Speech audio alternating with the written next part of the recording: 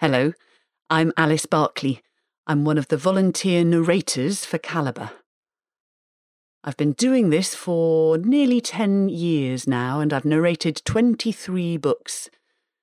I'm based in Bristol, and as well as narrating, I'm a professional actor. I work a lot in the theatre, mostly in the West Country now. I do a little bit of television work sometimes, the odd bit of radio and recording audio plays. And I am also a qualified Iyengar yoga teacher, so that's something else I do. So my life consists of lots of different things. I'm the mother to 2 fabulous daughters, and that's part of the reason why I've ended up as a narrator for Calibre.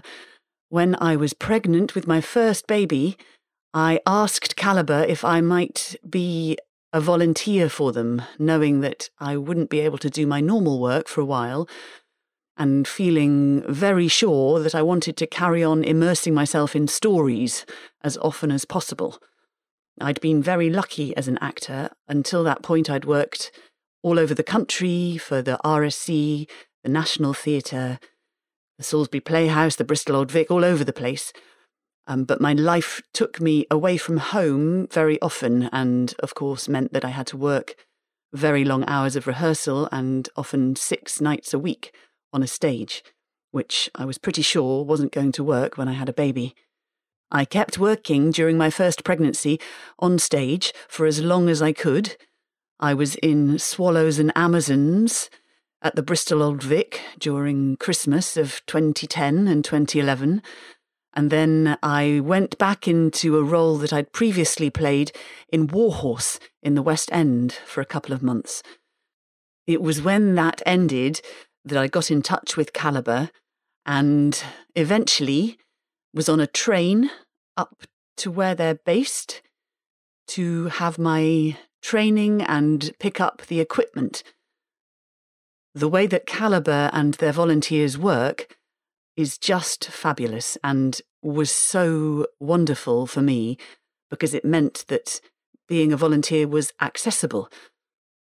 There is a training session to teach you how to use the microphone and the equipment, and then Calibre lend it to you so that you can do all your recording at home, which for me meant that whilst my baby was sleeping and my partner was out, he's an actor, was out performing in a play in the West End, I would sit in our cold and slightly dark sitting room and read books into a microphone, imagining that I was with lots of other people, imagining that I was telling stories to whoever I wanted to, which was such a fantastic opportunity. So in those early years of narrating, I would usually narrate in the evenings. It was a wonderful way of feeling like I was connected to people. As the years have gone on, and since my daughters have gone to school, what I tend to do now is wait until I've got a gap in my other work and then give myself 3 or 4 or 5 or however many days it's going to take during the school day where I can sit and immerse myself again. I record in a room that we call the pod, a spare, very small spare bedroom in the attic of our house in Bristol. But really, the opportunity to be able to do it around the rest of my life and at home has been really fantastic. I'm a very physical performer, and so lots of the work I ended up doing as an actor, like Warhorse, like Swallows and Amazons, was theatre of a physical nature, a visual nature, ensemble theatre, which I absolutely adored. I found myself operating puppets almost every day of my life for some years. But I've also got a very strong draw towards words. I adore words. I adore their power to create images, to create feelings, to suck you into another world. So this work that I've been doing with Calibre has been a fantastic opportunity to really immerse myself in words, in stories, and to challenge myself to use just the medium of words to communicate all of the physical things that might otherwise be happening on a stage. When I record, I tend to do it quite physically. Though my mouth has to stay close to the microphone, I quite often find myself shifting my hips or my shoulders to help find a particular kind of energy for an atmosphere or for a chapter or for a particular character.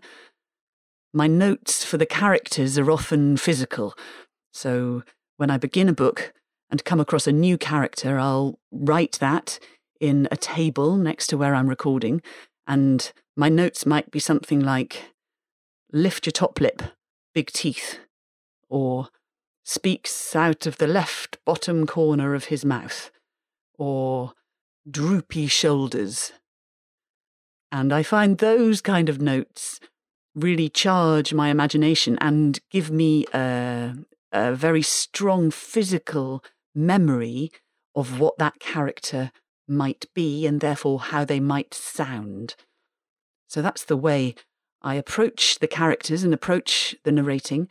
Those characters are sometimes based on people I know, so a shorthand might be for me to just write down the name of a relative or friend who's got a very particular way of talking or a particular way of using their lips or their eyebrows. And all of that is a useful shortcut into the world of a story.